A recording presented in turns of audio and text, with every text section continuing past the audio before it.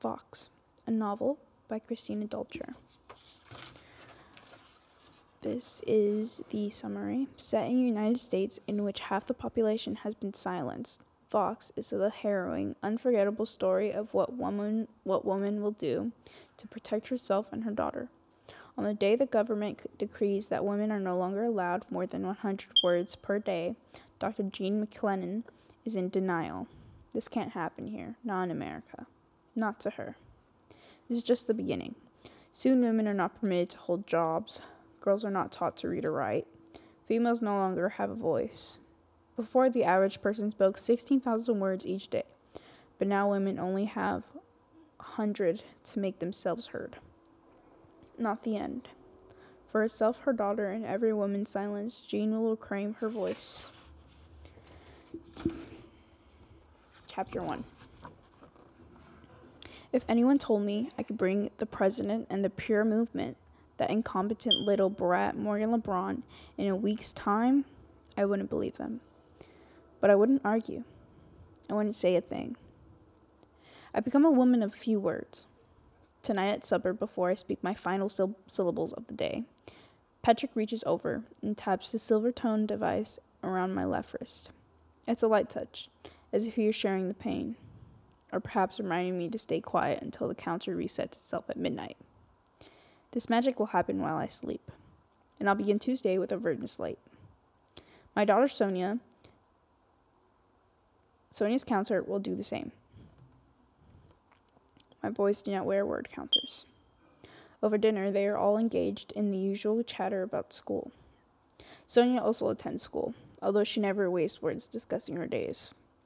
At supper, between bites of a simple stew I made from memory, Patrick questions her about her progress in home economics, physical fitness, and a new course titled Simple Accounting for Households. Is she obeying the teachers? Will she earn high marks this term? He knows exactly the type of questions to ask. Close-ended, requiring only a nod or a shake of the head. I watch and listen, my nails carving half-moons into the flesh of my palms.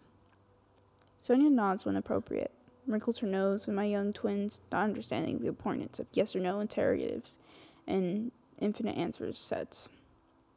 Ask their sister to tell them what the teachers are like, how the classes are, which subject she likes best. So many open-ended questions. I refuse to think they do understand, that they're baiting her, teasing out words, but at 11 they're old enough to know. And they've seen what happens when we overuse words. Sonia's lip quivers as she looks from one brother to another, the peak of her tongue trembling on the edge of her teeth and the plump of her lower lip. A body part with a mind of its own, undulating. Stephen, my eldest, extends a hand and touches his forefinger to her mouth. I could tell them what they want to know. All men at front of the classrooms now. One-way system. Teachers talk, students listen. It would cost me 16 words. I have 5 left. How's her vocabulary? Patrick asks. Nodding his chin my way, he rephrases. Is she learning? I shrug. By 6, Sonia should have an army of 10,000 Leximes, individual troops that assemble and come to attention and obey the orders her small, still plastic brain issues.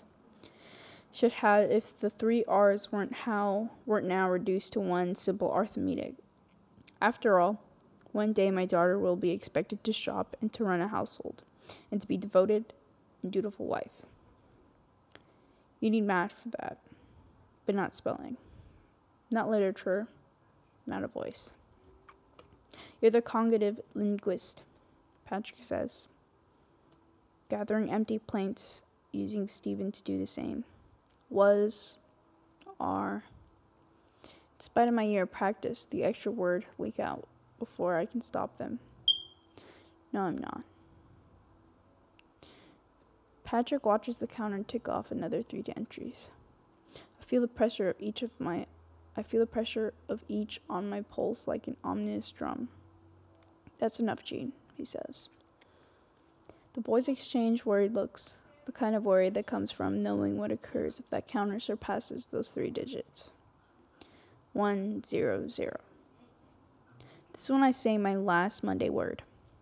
To my daughter, the whispered goodnight has barely escaped when Patrick's eyes meet mine, pleading.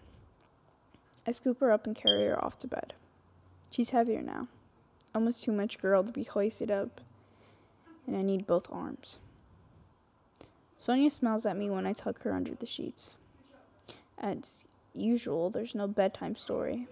No exploring Dora, no Pooh, no N Piglet, no Peter Rabbit and his misadventures in Mr. McGregor's lettuce patch.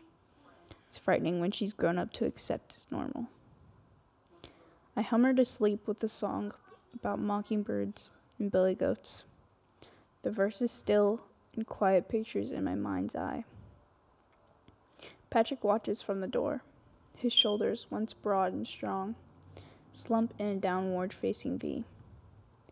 His forehead is creased in matching lines. Everything about him seems to be pointing down.